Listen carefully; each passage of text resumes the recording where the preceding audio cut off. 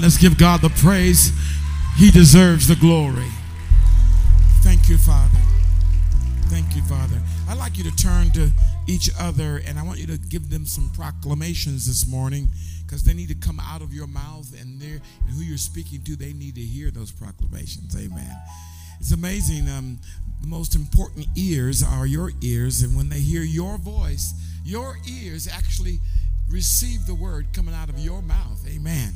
And that's one reason why when you pray, you need to pray aloud. Amen. When you read the word, you should read it aloud. Come on, look at your neighbor. So this year, 2020, you're going to have plenty. In Jesus' name. Find somebody and say, 2020, you're going to have plenty. Tell them one more. Say, in 2020, your miracles are going to be many. In Jesus' name. Tell them one more time. Tell them one more time. It's true. Yeah, it is. Now touch that person standing next to you. Now, Father, we thank you for your word to us. And we thank you that you give us a heart to manifest the things that you speak. We thank you for the word of the Lord. For by that word we live and we move. We have our very being. By that word we are fed. By your word, Lord, we are healed. By your word we are equipped. By your word we're set free. And it's by your word that we progress. Lord, may it be so for the sake of your kingdom. In the name of Jesus. Lord, would you give encouragement to every heart that's been discouraged about the ministry you have put upon their lives. Let them know that it is not too late, that what you have started, you will finish. And Lord, we open our hearts to cooperate with what you're doing. Let your word speak to us. Let it break every barrier in our minds that keeps us from walking into it and experiencing it. In the name of Jesus. All God's people said, amen. Give him praise. Amen. Thank you, Lord. Thank you, Lord. Thank you, Lord. Thank you, Lord. You may be seated. As you're seated, grab your instruments, and we used to say, turn the pages. I used to even brag about how I love to hear the sound of the Bible pages turning. I used to brag about that. These days seem to be gone past. And there are many advantages to your electronic instruments. First of all, if you are receiving more years, your eyes tend to need a little more help. Amen. And I had to change from the written page. Well, I could keep reading the written page, but I had to have a lamp on my desk. I had to turn the light up so I could see the letters. Amen. But one great thing about your phones or your laptops or your iPads is that they are already lit. Amen. It's an advantage. Amen. So turn to that passage of scripture this morning. May the Lord speak to your heart today. Luke chapter 9. We've been speaking about Luke for a few weeks because Luke is contained with a theme that God has given us. And that theme is the theme of generosity. And the reason why it's so important is because your life is going to reflect what you give. Your life is going to be a product of what comes out of your life. And if you are a generous person, then that generosity begins to flow back to you. If you're going to have plenty of miracles in 2020, then this is one of the things that you want to develop. I know when I say generosity, the first thing you think about is money, and that is true. We are to be generous with our resources, but it takes up much more than just resources. It's an attitude that God himself has and that he wants in your life. In these last couple of weeks, even last week, we began with this theme of generosity and ministry. And I want to speak to you about it. If you can remember last week, we were dealing with this whole issue of the generosity of service. There were three things that I want to speak with you about last week, this week, and next week. And those things are generosity of service, and generosity of discipleship, and generosity of costly grace. And you don't want to miss that, because you see, right now you're receiving, your life is reflecting the level of generosity you have lived. Right now, your life is reflecting the amount of generosity you've lived. How generous you were in many areas in 2019 shows up in 2020. Last week, we were dealing with you about this generosity of service. And the passage she read from Luke chapter 9 through Luke 10, if we want to just back that up a little bit, and instead of following the sequence, do them in reverse order. There's a reason for that, because they are connected together. And last week, as we talked about generosity of service,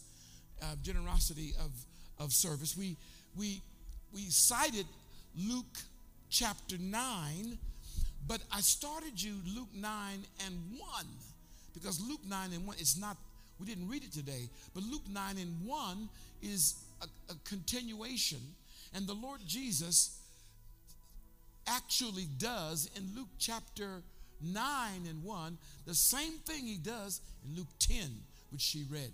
It's kind of important, because when you see how the Lord is dealing with his disciples, you can understand better how God wants to deal with us. Amen.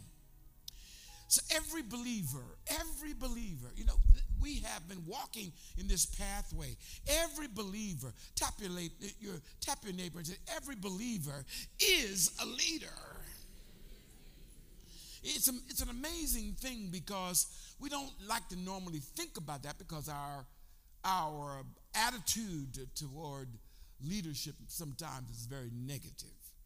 In fact, the very culture we live in has now taken on the attitude of always criticizing leaders. People don't want to be called a leader anymore, because where it used to be a place of status, now it's a place of disdain.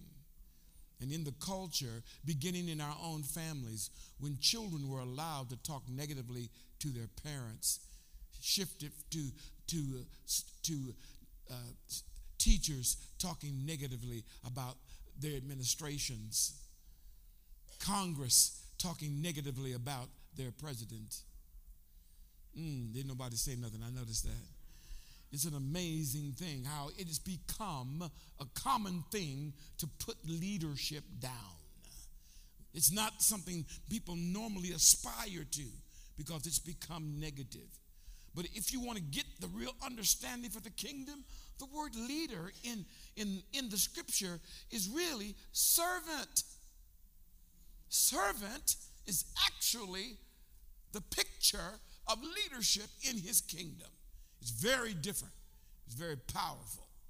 And it is indeed the very course that the Lord Jesus sets all of his disciples on. Make no mistake about it. If you don't practice leadership as a parent, your children are going to act like they belong in hell. Ain't nobody talking about me. Or ain't nobody talking to me. If teachers don't learn how to lead their students won't become the people that God intended them to become. If you're on your job and you don't take on the rightful attitude of a leader, your whole department is falling apart. Ain't nobody talking to me? Hello?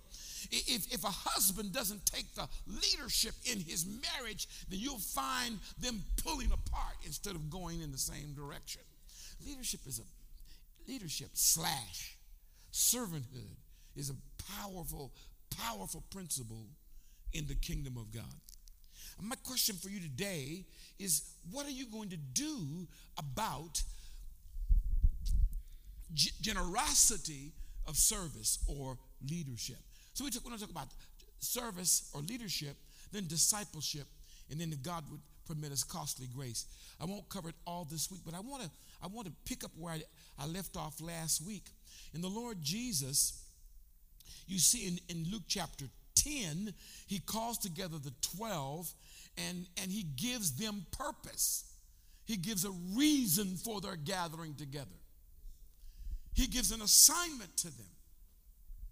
It's not just having a great meal together. They did that, but there was a reason for that. By the way, they didn't choose themselves. He chose them.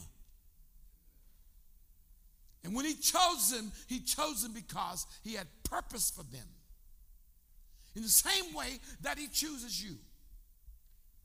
And he does to the 12 what he does to everybody. In fact, in chapter 10, in verse 1, he called together the 72. I rehearsed last week. Why 72? I asked Jesus, Lord, why 72? Well, it was amazing as I began to listen and read that in Genesis chapter 9, after the flood, there are only, and God begins to restore 72 nations.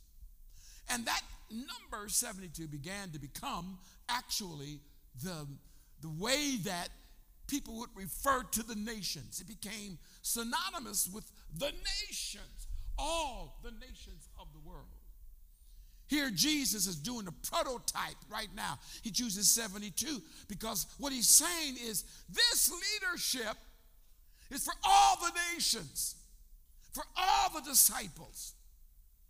And when he calls 72, they're not the ones that have been around him the whole time. The 12 were around him all the time, but the 72, they were there in the crowd who began to come to see what Jesus was doing. So he calls the 72 and he sends them out to do three things. I want you to preach the gospel. Are you there, saints? I want you to cast out demons. Lord, have mercy. And I want you to heal the sick. Now, look at your neighbor and say, I know you never thought about yourself doing this. Tell us, I know you never thought about this, but let me give you your ministry right now. Just look at your neighbor. Just prophesy to him. Don't be scared. Don't be scared. Just find somebody and say, here, I'm going to describe your ministry, okay? This is some of the stuff that goes on in your ministry. By the way, before you say anything to somebody else, some of you are thinking, Lord, it can't be my ministry. I need some demons cast out of me. Lord, it can't be my ministry. My body's so sick, I don't know what to do with myself. You know, you might be saying stuff like that. You might be saying, well, the very three things that Jesus told them to do, I need that first. I need somebody to heal me. I need somebody to by the way, when he says go out and preach the gospel, the word is to persuade the mind. To persuade the mind, to change their mind. Most people don't change because they never heard the gospel. The gospel is not, I'm coming up the rough side of the mountain. I wish somebody would help me here today. The gospel is not just singing hallelujah, hallelujah, hallelujah. Thank God's part, but that's not the whole gospel. The gospel is not go to church. Tell your neighbor what I said. The gospel is not go to church. When Jesus gives them the task of preaching the gospel, it's to persuade the mind. And Jesus said, preach the gospel of the kingdom. In other words, there's a new order that's come. Do you not know about it? Do you not know that healing's available? Do you not know that forgiveness is available? Do you not know that peace of mind has now come? Do you not know that in your bank account is everything you need to fulfill the purpose of God? Didn't you know that? The gospel tells you what God has done for you. Already signed, sealed, just not delivered yet because you haven't received it yet. He said, I want you to go and I want you to preach. He tells the 72, he tells the 12. I want you to go forth. And it's amazing when he says go forth. The word sent, he sent them out to preach. That word sent, the Latin is missio, the word we get mission from. Tap your neighbor and say, God is sending you on a mission. Tap your neighbor right now, tell him. When God sends you on a mission, he already knows what you need to complete that mission. I know some of you have thought about, maybe we'll preach the gospel, that the people stand up on the pulpit, and that is a part of preaching the gospel, but it's the part that equips you to do what really needs to be done. Because unfortunately, I can't go to every household, every door in this community alone. I can't go to every door in Atlanta, although we're working on that through social media. Amen. But somebody has to have a personal contact. Jesus said to the 72, same three things. I want you to preach the gospel. I want you to heal the sick. I want you to cast out demons. To cast out demons means to deliver the soul from torment. Look at your neighbor and say, your soul needs to be delivered from any kind of torment. Some people get freaked out about demons. Everybody knows demons exist. If you don't know that demons exist, don't worry, you probably have one. Everybody knows that you need deliverance in your soul. Things that we get addicted to and things that we are unable to move forward in our personal lives because we keep doing the same dumb things over and over.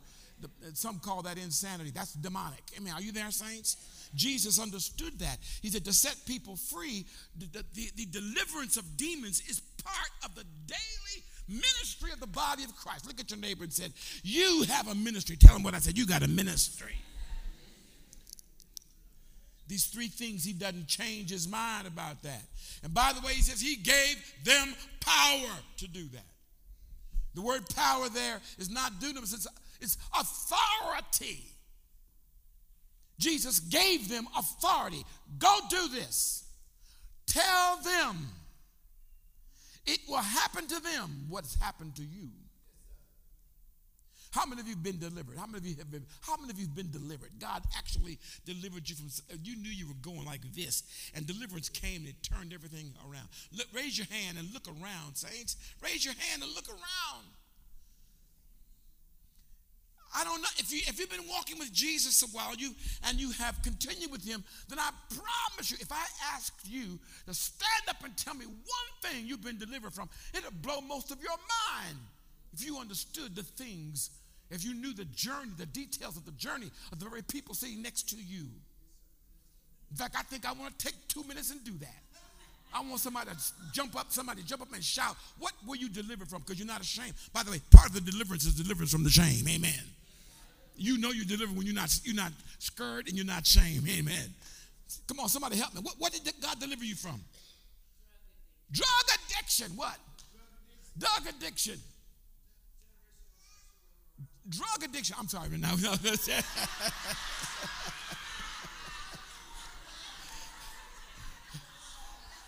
It's amazing, man. I got that sexual immorality. I got that. Hello. Generational curses. What that curse look like, sir? What did it look like?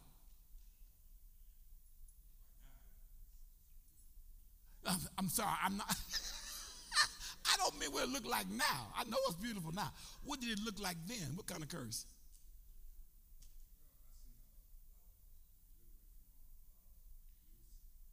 Abuse? Lord have mercy. Lord have mercy. Hatred?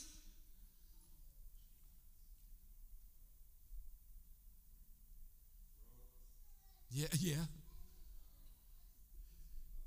I've been preaching to former drug addicts for a long time. Most of the people in his house are drugs, yeah. In prison? Yes, sir. Yes, sir. Yes, sir. Give God praise. Come on, just give God praise. I'm sorry. Help me, somebody. Somebody else jump up. What did you get delivered from? Shout it out loud, please, so they can hear it. Rage. Rage will take you to jail. You will go to jail over rage. Yes. Drugs and generational curses. Somebody else. What did you get delivered from? Witchcraft. Lord have mercy. Generational drug dealing. You know, when you got generational drug dealers, I mean, Lord have mercy, Jesus. But what did you get delivered from? Domestic violence. Lord have mercy. Did you say cussing? I thought you said cussing, and I was going to say God is still delivering me from that. But hustling, I hear you. Hustling. Yes, ma'am. Yes, ma'am. Sexual promiscuity. What did God deliver you from? A poverty mentality. Do you know that demons? Do you know that poverty is a spirit? The Bible talks about the spirit of poverty. Yes, what sexual immorality. What did God deliver? Fear and witchcraft. Yes. Rejection. Spirit of religion. That's a horrible one. That thing is ugly. The spirit of religion keeps people from finding Jesus. Because nobody wants to be around anybody like that. And they are a misrepresentation of the kingdom. But thank God, she's everything opposite of a misrepresentation of the kingdom. Lord God, I love it. What did he deliver you from? Come on. Idolatry, Freemasonry. Lord, y'all don't know. You don't know. Yes. Fear of people. Do you understand? Yes, ma'am. Depression. Thank God for his deliverance. Amen? Thank God for his deliverance. I don't understand why my former police officer is still sitting down, but I will come back to you later. Go ahead. Come on. What did he deliver you from? Fear of rejection. Lord, thank you, Lord. Fear of death and being suicidal. Give God praise. Come on, somebody. Bless the name of the Lord. Yes, sir.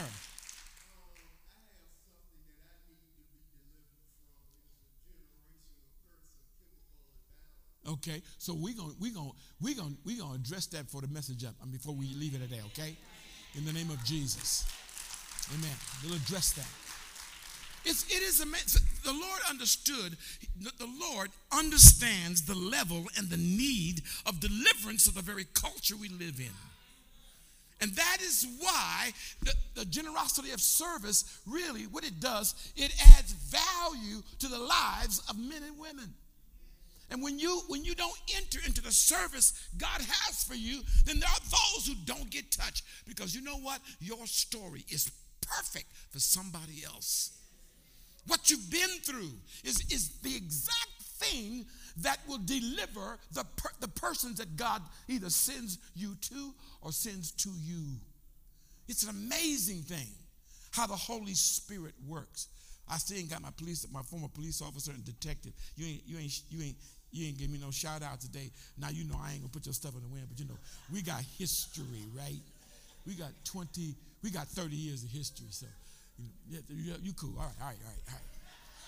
But God is amazing. But please, will you understand this? One of the first things the Lord did before he left, before his crucifixion, what he did, he got the 12 who'd been with him for a while and had seen him, and he sent them out, right? But he sends them out in chapter 10. But before you ever get to he sends them out in the first of chapter 9, 1 and 2. He sends them out to do what they've been watching him do. And then to further the whole movement, when he gets to chapter 10, verses 1 and 2, he grabs the 72. He says, I want a representation of all the nations of the world. And here's another way to look at it. I'm going to empower every nation in the world to bring deliverance to every nation in the world. I'm going to empower every people group in Atlanta to bring deliverance to every people group in Atlanta. I'm going to send out those whom I've already delivered, and they will be the agents of deliverance. They will be the agents of healing. If God has ever healed your body, would you please stand up? And you know it was a healing. Would you please look around? It's amazing. I'm chief number 1A, exhibit number A, right here on the stage. I woke up this morning thinking about it. And I want to tell you in the name of Christ, the blood of Jesus, the sacrifice of the Lord, is enough payment to deliver you from every physical ailment you're dealing with. Give God praise if you believe in your heart, in your mind.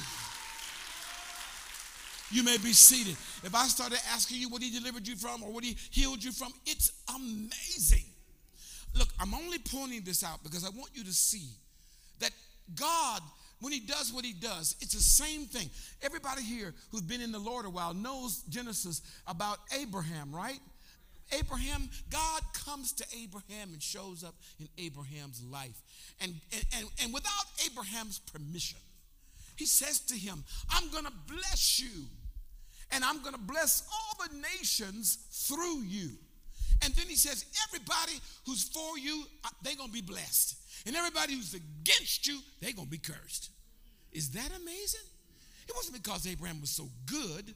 It's that God just simply chose him. And God had a reason for choosing Abraham. In the same way, he has a reason for choosing you. And when God comes to Abraham and makes that proclamation in chapter 12, in chapter 15, in chapter 17 of Genesis, he again and again, he says, all the nations are going to be blessed through you. I'm going to multiply you greatly. He ain't got baby the first. Sarah's so old, I don't even know she got eggs anymore.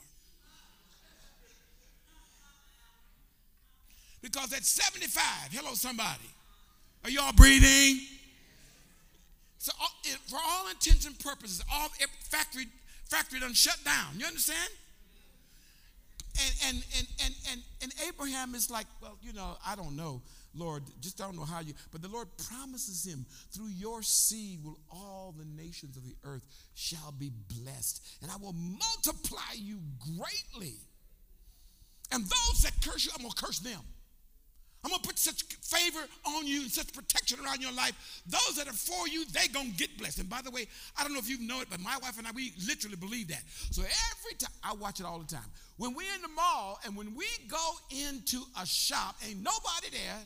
We ain't got to be there but just a few minutes. Here they come. Because where we are, we bring the blessing. It's true, man. It's true. You don't believe it? You spend 1 week with Carolyn Johnson. You'll understand exactly what I'm talking about. It's an amazing thing. Abraham is the guy that received the blessing of God. But when he received God's blessing, check this out. God comes to him and blesses him, tells him everything he's going to do for him. It is amazing. I'm gonna be before or behind you. I'm gonna protect you, right? And he said, you know what? He says, look up at the stars, Abraham. Can you count the stars? Abraham said, no, I can't count the stars. No, I can't count the stars. I can't count the stars. He said, well, that's gonna be your seed. That's gonna be the number. Hey, Abraham, look down in the sand. See how the grains of sand? Can you count the grains of sand? I can't count the. That's how many of you. That's how many your generations are gonna be. Ain't got one baby yet. God promises him that. And then Abraham, the Bible says, he believed God. He just simply said, okay, you said it, okay. I don't know how it's going to happen. It seemed like factory closed. But if you got to open up the factory, whatever you got to do. But you said it, so it's going to be. Now, the reason why I'm telling this to you, because the next thing God tells Abraham, now, go. When God blesses you, Lord, help me with this. When God blesses you, the number one assignment over your life is always, now go. When God brings into your life and works his glory and his majesty and his power in your life, the next commandment is go, because somebody else needs that. It is the way God works. All you got to do is go through the Bible. Every time he blesses somebody, the next thing go. But the blessing will come, the miracle will come, and the next thing they're in contact or they're on assignment or somebody else is now involved in their life. Listen to me, my friend, my friend sitting in the seat today. Don't you think for one moment that God blessed you, healed you, preached to you, delivered you without giving you an assignment. Every time God does that in your life, he has an assignment for you. Tap your neighbor and say, have you completed your assignment? Have you completed your assignment? It is the way God works. Are you there?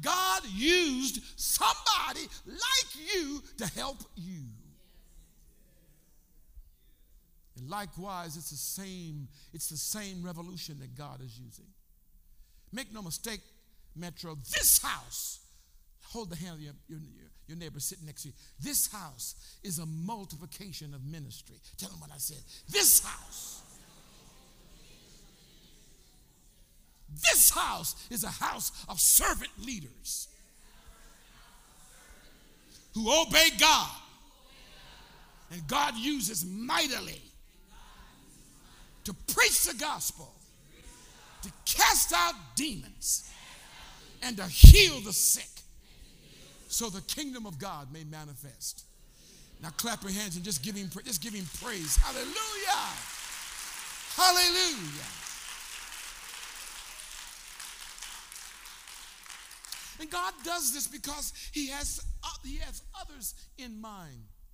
So he's been working on you. By the way, some of you, the pressure that you're under right now is no more than the hand of God dealing in your life to shape you up. The pressure that you feel in areas of your life where you've refused, where you've resisted the Holy Spirit, where you have not been obedient to the Lord. There's no joy in your life there. And it's supposed to be the place of joy, righteousness, peace, and joy. God comes. Why is that? Because God is not done. Your works are not done. My grandmama used to say, boy, don't you let him catch you with your work undone. Okay, I need you to help me this morning. Look, tell your neighbor, this morning, this is not your work. This is not your work. This is not your work. Going to church is not your work. Lord, have mercy. Take the hand and say, this is your instruction. Your instruction. That's why I think about it. That's what I think about it. So, beloved, the Lord does this, and he takes your skills, your talents, your gifts, and he's constructing something absolutely profound and beautiful. You are a work of art. I know you came here a piece of work. I know you did. Your mouth proved that. Some of you remember where your mouth was, right? Lord, have mercy. But look at your neighbor and say, but God is now shaping you into his masterpiece.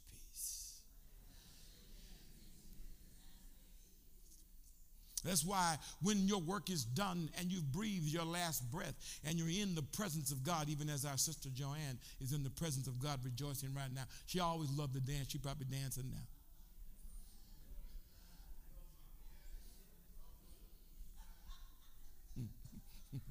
When all is done and when all is finished, that the Lord Jesus there it will welcome you. Others will be welcoming you. And it's all about your work. Did you complete the purpose for God in your life? Excuse me. God is so awesome until you can't screw it up enough that God can't fix it. Tell your neighbor what I said.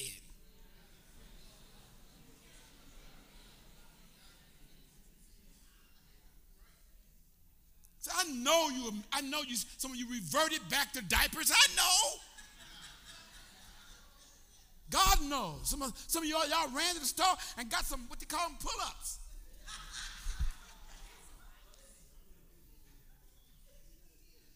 Because of the mess. But that is why I'm telling you what I'm telling you right now. That the pressure in your life, the places of resistance, generally is God, the master worker, trying to get you, shape you to do the works he's called you to do. And that's why many of you, if you're waiting for your life to get perfect, you will never get it done.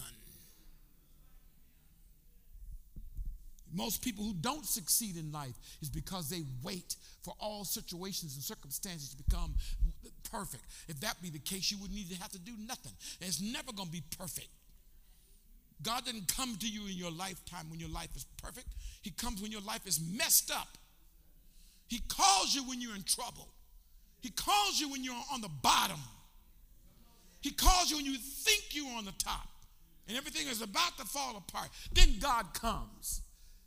Because you see, God is the God that wants you to respond to the Lord. Then now he can accelerate the work. Tell your neighbor that if you respond, he'll accelerate the work. He will relieve your pain. Some of y'all been in pain for too long because you've been resisting God. If you just obey God, he just fix that. That gets to a message of another color. But check this out. Your talents and your skills, your experiences are woven, and God uses that to save and to help a world that is lost. They don't know what to do. They think they know, but they don't know. And God will wait until they got 10 knots upside their head, until some of them, they're almost dead. And then here you come. Lord have mercy. Here's your story.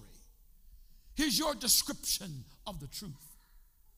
And they're all ears, because that's mimicking the life they've been leading. It's no accident the people you bump into, that you keep bumping into the same people. It's no accident that you see the same people crossing your path every day. It's no accident that God brings back into your life people that were formerly in your life, and now they're back in your life. Don't you understand? You're one of the 72. Lord have mercy. Tap your hand, put your hand on your neighbor and say, you're a part of the 72. You got work to do. Have mercy, Lord. So the first generosity is the generosity of serving others. But you can only discover this if you experience number two. And number two is the generosity of discipleship. So I got to take a few seconds to explain this to you right quick. Because number one, service, comes out of discipleship. Now check this out. Look at the story and you'll get it. See, there are three persons who offer to follow Jesus. How does Jesus respond to the ones who offer to follow him? Go back to the text and I'll show you. Are you there, saints? Verse 57, as they were walking along the road, a man said to him, I will follow you wherever you go. Are you on it? Are you with me? Have we got it up there, Kenny? Can we get it up there? Jesus replied, check this out. Listen to Jesus' response to the guy that says, I will follow you, Jesus. I will follow you. What did Jesus say? What did he say? Read it. What did he say?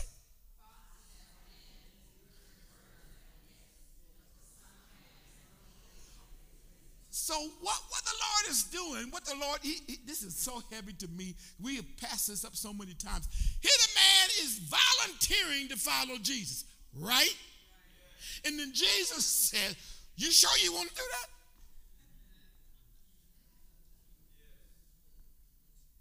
I didn't write it. Keep it up there, Kenny. I didn't write it. They can see me all right. He said, foxes, they got holes. Birds got nests. But I ain't got no place to lay my head. You still want to follow me? Are you still there, saints? Look at verse 59. He said to another man, follow me.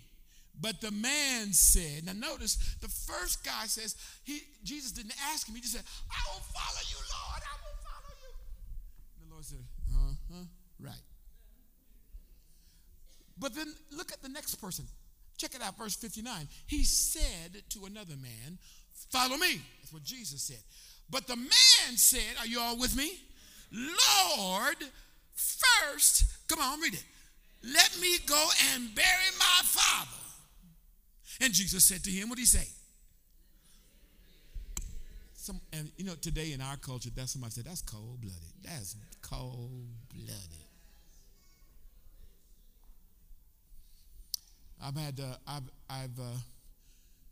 I've seen more funerals than I want to see in the last year.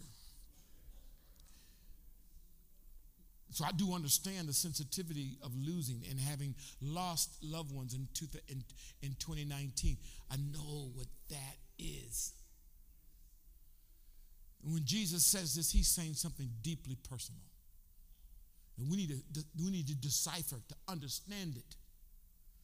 And then Jesus said to him, let the dead bury their own dead. But you go and proclaim the kingdom of God. Are you all still there? Still another man said, I will follow you, Lord. But first, come on, what does it say? And then Jesus said, listen at his reply. What in the world? He said, no one, read it for me, saints, no one who puts his hand to the plow and looks back, you're not fit. You don't qualify. for service in God's kingdom. What? Have mercy. I think it's worth looking at when we consider the fact that if you're going to be generous to other people, and God will use your life and your skill and your gift and your ministry to bless other people, to add value to their lives, to deliver them from the kingdom of Satan and bring them into the kingdom of light. If you're going to do that, there's something that needs to precede that. Are you still with me, saints? Now, the first ones I want you to see, because it's really important that you understand when Jesus, he said, I'll follow you, Lord. They're volunteering, right? Well, kind of interesting. Jesus said, you slow down. You're moving too fast. And the ones he said, follow me. Well, first let me. Jesus said, well, you're moving too slow. Are you there? Jesus deals with the number one hindrance to service, the service of discipleship. We don't become disciples there's one huge reason why. And God gave this to me several years ago. I just didn't know how to fit it. I understand the truth. I understood the principle. I didn't know how to. I'm here. Yes? Oh, boing, boing. Fine. Okay, good. I just didn't understand, because I didn't understand how to articulate it. I could have articulated it better. But Jesus does a really good job with the same thing, because there's one thing that keeps people from moving into the discipleship that he has for them. Number one thing. I wonder if you know what it is. It's not drugs. Not sex. Thank God for deliverance. Family. Check it out. Now you know a dead person cannot bury a dead person. So Jesus didn't mean that literally, right? When he said let the dead bury the dead, he's not talking about physical dead, otherwise that's impossible. He's talking about spiritually. They are dead to the truth. They're dead to an understanding of who Jesus is. In other words, he's after something. Jesus is after this. First, let me finish my education. Let me get my degree first, then I'll serve you, Jesus. Let me get my promotion first, then I'll follow you, Lord. Let me get my business off the ground, then I'll be your disciple. Let me have enough fun. I remember as college students, we used to say, Jesus, please don't come yet. We've not had sex.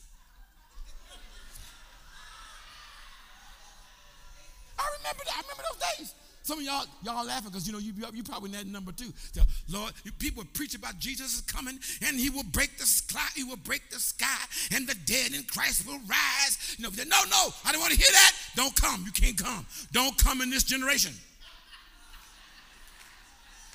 I ain't experienced enough yet. It's true, Lionel. We grew up in that generation. One thing that keeps people from following Jesus is that first.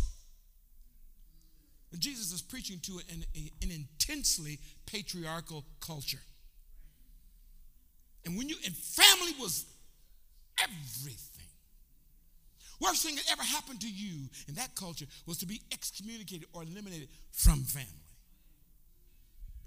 In a Jewish family, you could be out of the inheritance, out of the business, out of the life of the family. All the father had to do was just basically say, you're out. It was intensely patriarchal. And I have watched it through the years. People that Jesus, his hand is on their life. His call is imminent. His call is evident. But somebody in the family holds on to them in a way that they are unable to fulfill the call.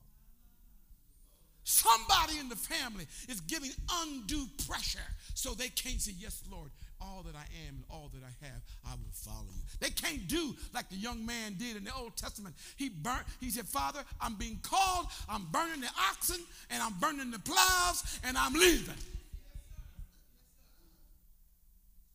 And Jesus, when he says, follow me, he means exactly that. Look at your neighbor and say, nobody can be before him. You can't be his disciple and have something else before him. When I get old enough, when I get enough education, when I finish my seminary degree, when I finally reach the next level of finances, then I can do it. When I eliminate all my debt, no, that's Jesus. And no, when Jesus says, follow me, he doesn't mean someday. Look at your neighbor and tell him what I said. He don't mean someday.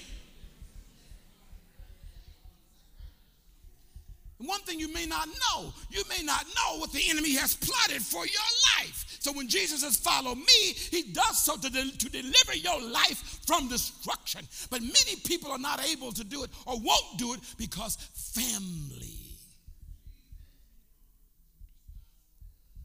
I know I'm dealing with some sensitive situations even in this house.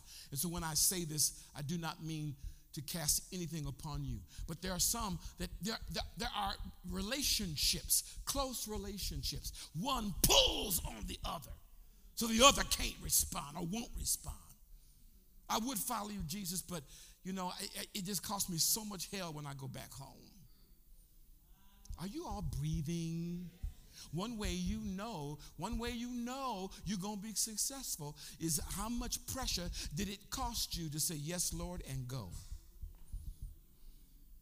And Jesus makes a precedent, and he says, I tell you what, when you serve me first, you be the example first, and I'll take care of the ones that are not an example. But you're going to have to walk through that suffering period. By the way, who told you if you follow Jesus, you weren't ever going to suffer? Who told you that foolishness? Who told you that lie? No, I can't get no love this morning. I ain't getting no love. Y'all want that gospel that says, oh, come to Jesus. He'll make everything all right. Yes, he will. Come on to Jesus, sister. He'll heal. Yes, he will. He'll save. Yes, he will. He'll deliver. Yes, he will. He'll put money in your pocket. Yes, he will. He'll fill up your bank account. Yes, he will. But Jesus said, if you follow me, you're going to suffer. Look at your neighbor and say, what kind of suffering have you had for following Jesus?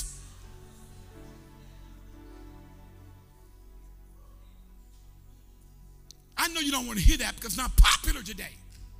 When the Word of Faith message was released, attached to the Word of Faith message was an error. And that error was, if you follow Jesus, everything wrong was going to be made right and you weren't going to suffer. I'm sorry. All who live righteous in Christ Jesus suffer.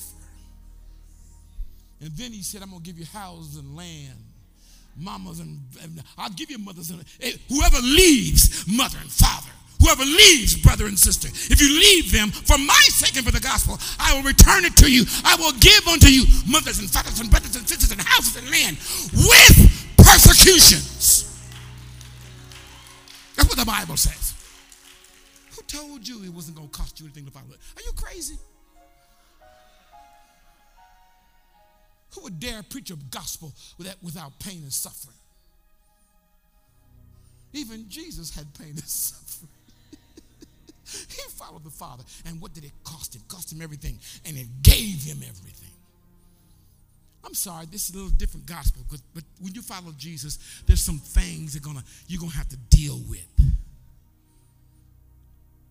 Costly discipleship. The ministry of discipleship. The ministry of discipleship, the generosity of discipleship means that I put you first. I can't afford to have when I, as soon as I, but let me. No, that's not, Jesus understands. Somebody who puts something before him, they're not ready for him. Look at your neighbor and say, they ain't ready for him. You ain't ready for him. Because, by the way, if you try to follow Jesus with putting something before him, what you get is religion. Tell your neighbor what I said. All you get is religion. So, you know, you ain't going to inconvenience yourself. You go to church, but that's about it. Because first I got to get this, and first I got to this, and first I got to this, and so and so. And then any inconvenience, you finally, I'll get that done first. Jesus understands if you're going to be, talk to your neighbor. You're looking at me like I lost my mind. Talk to your neighbor. So if you're going to be Christ's disciple, he requires him to be first and him alone and nobody else.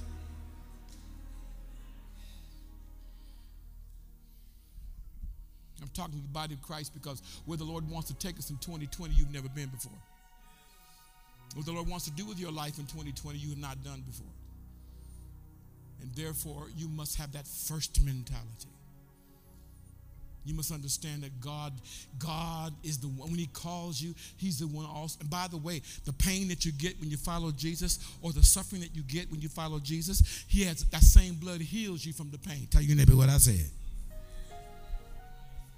The same Lord who calls you to follow him will heal you from the suffering that you experienced when you did. So when people say, I'm going to follow the Lord, I'm not going to live this way, my family threw me out, Jesus understands that. Keep walking that way. For not many days hence, God going to deal with that situation. And at the end of the day, they're going to turn around and applaud you and thank you. Hello, somebody. It's the same kind of thing with Joseph. They tried to kill him, and they tried to put him in the pit. But the same one they put in the pit and kill is the same one they had to come to and get that thing right at the end. I don't care who rejects you. I'm telling you, when you follow Jesus and you put him first, he'll take care of those who rejected, who put you down, who talked about you, who cut you off.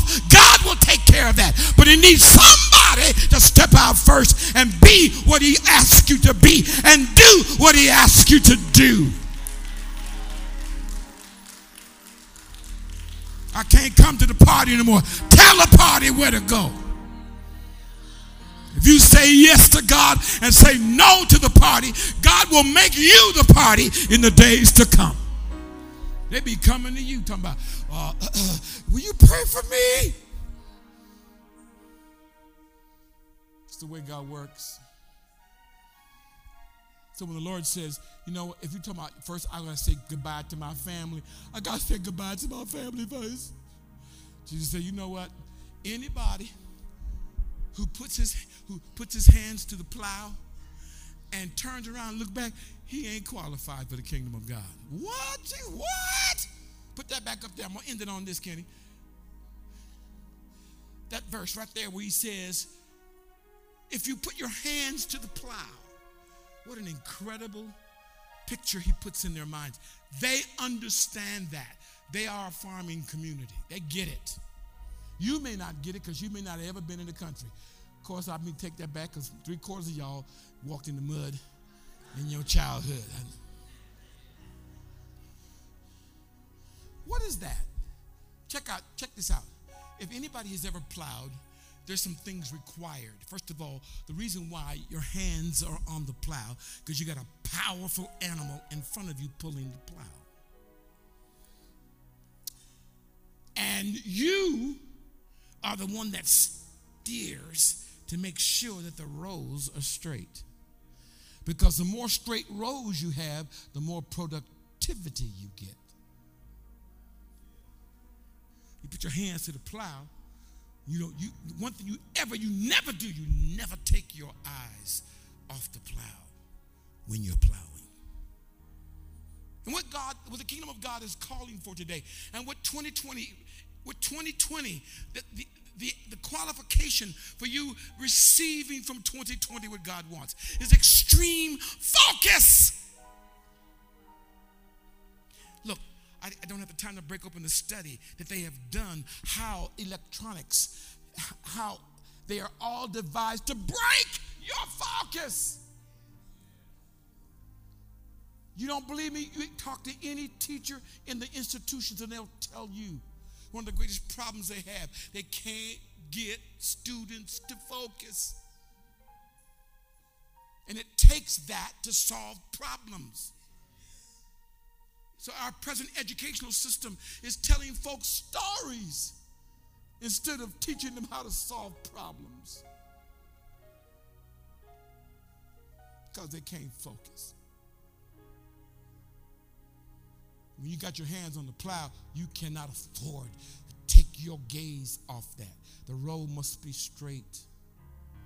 Check this out. If you're plowing and there's a rock in the soil, you can see the rock coming. So you can hold up on the plow, because if you break the plow, your productivity is over. And that's what happens when you break the plow, when you hit a rock going at the speed you're going. Jesus said that if you want to follow me, no one who puts his hand to the plow and looks back is fit. Tap your neighbor and say, I want you to get fit. Come on, tell them what I said. I want you to get fit. Get fit for service. I have an assignment on me, and that is to get you ready to serve. You can no longer just come. Tap your neighbor and say, you can no longer just come. You have to be fit to serve. I have not completed my assignment if you're not serving. That's why I'm here. And that's why it's so crucial. You can never take your eye off the field. You can only plow one furrow at a time. If you hit a rock, it's over. That's why some Christians, they have one terrible, rocky place in their life, and they quit. And they leave, and they go away for 5 or 6 years. Then when their life is so miserable, they show up again. Are you guys okay? Saints, and we're going to reap some of that harvest. But I tell you what, when they come back, and when you come back, some of those I'm talking about, you're here today. As you come back, God's going to fix your eyes clearly, succinctly, in the center of what God wants. I don't know if any motorcycle riders in here, any previous motorcycle riders. We got one. Thank you, brother. I appreciate one. Did I see somebody? Trish, you ride motorcycle? On the back. She said, I've been on the back. I'll be on the back.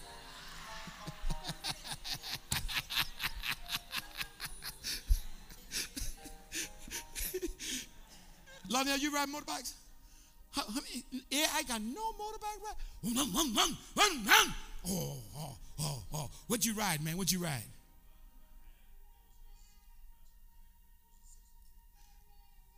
Honda, Yamaha, Suzuki, right? But it was a motorbike, right? Well, my wife put me on a moratorium, so I am not allowed, by our marriage covenant, I'm not allowed to, amen. So, but there was a time when, it was nothing like going 90 miles an hour with your hair on fire. Oh, man.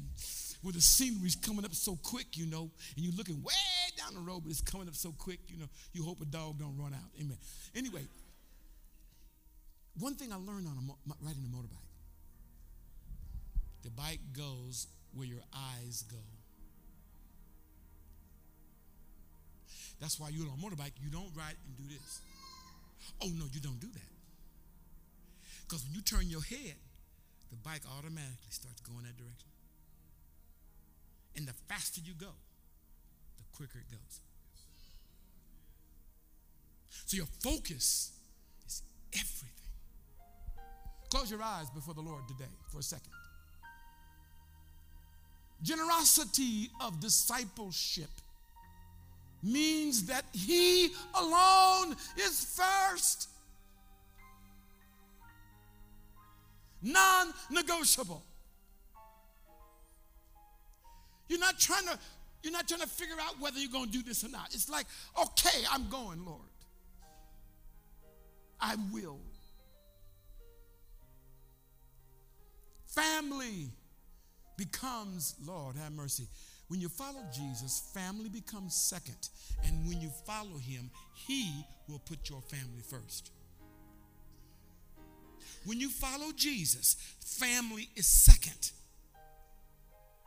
But when you follow Him, He puts your family first. In other words, He rearranges it the way He wants it. For all of you that are married, hear the word of the Lord. If your partner is number one and Jesus is number two, you can never achieve what Jesus wants.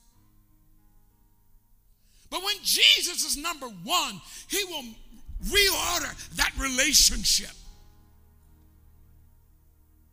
And the only one who can make the two one will do so. But he must have the preeminence. He must have the first place. He deserves the first place. There can be no second. When Jesus calls you, when Jesus summons you, he doesn't summon part of you. He summons all of you. Because to be a disciple is to be a lifetime learner of Jesus. Wherever you want, Lord. Yes, Master, whatever you desire. Yes, Father, I'm at your service. Whatever you command, I will make it so.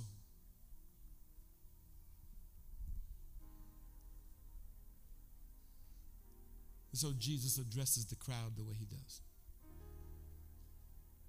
What about you? This is 2020. This is January 2020. Is he number one? If he's number two, we used to say it this way: if he's not Lord of all, he's not Lord at all.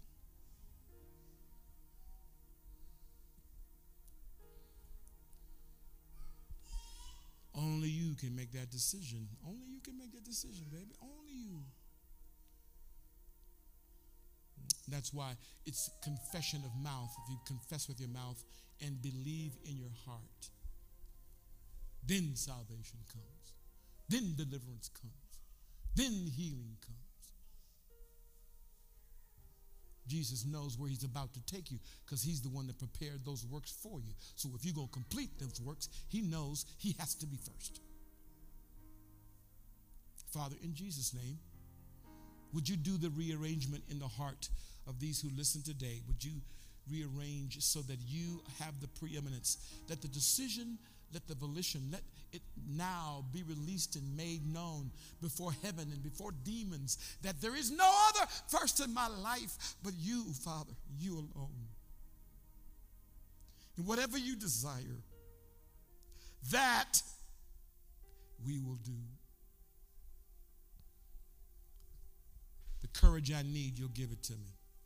The power I need, you'll give it to me. For those, Father, who are making this old, new decision, give them grace and give them courage. Give them boldness to let it be known before heaven and before earth and even before hell that you are the Lord of their life. Prepare them, Heavenly Father, for great exploits in 2020. We can serve others, Father, because we are willing to be your disciples first. For everyone who's sitting in your seat right now who need to affirm that, some of you need to make the statement, the decision again. Some of you maybe have never done that before in your life. But there's a grace in this house today for you to say yes. I want you to rise to your feet. Everyone, arise to your feet. Stand.